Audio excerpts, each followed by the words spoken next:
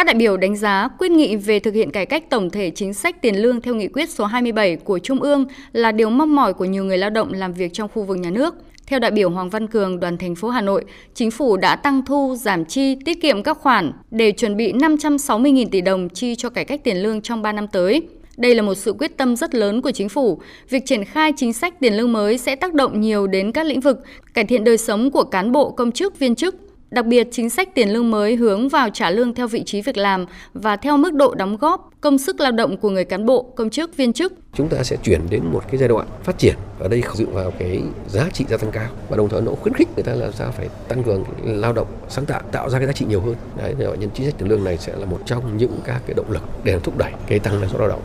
lao động sáng tạo, cái đổi mới để tạo ra cái giá trị gia tăng mới. Đấy, và chính vậy nó nâng cao cái năng lực, nâng cao trình độ của cán bộ công chức lên. Đấy, để các khu khác người ta cũng sẽ dựa vào các cái cơ chế tiền lương của chính phủ. Như thế người ta cũng nhìn rằng để thấy rằng là cũng phải xây dựng lên cái mức trả lương cho người lao động nó tương xứng với cái hao phí vị trí của họ.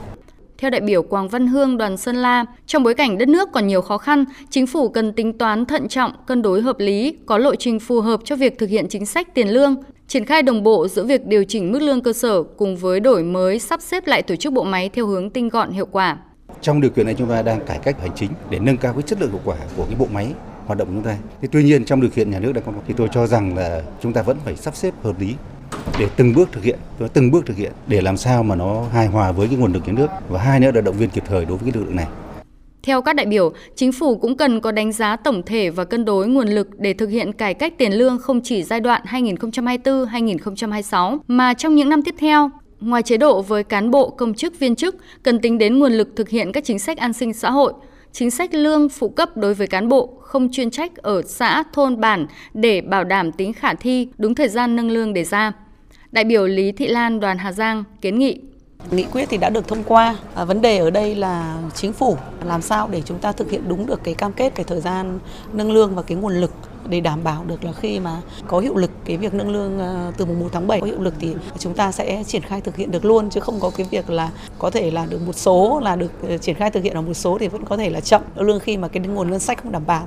Trước đó, tại phiên chất vấn ngày 9 tháng 11, Bộ trưởng Bộ Nội vụ Phạm Thị Thanh Trà cho biết các bộ ngành đã gần hoàn thành công tác xây dựng vị trí việc làm, qua đó bảo đảm triển khai một cách đồng bộ toàn diện trong hệ thống hành chính nhà nước. Bộ Nội vụ sẽ tiếp tục tham mưu cho Chính phủ để tham mưu Ban Chỉ đạo Trung ương về vị trí việc làm trong hệ thống hành chính nhà nước, triển khai kịp thời để các bộ ngành địa phương hoàn tất vị trí việc làm trong thời gian sớm nhất. Từ đó có thể thực hiện được lộ trình cải cách tiền lương mà Quốc hội quyết định trong kỳ họp này.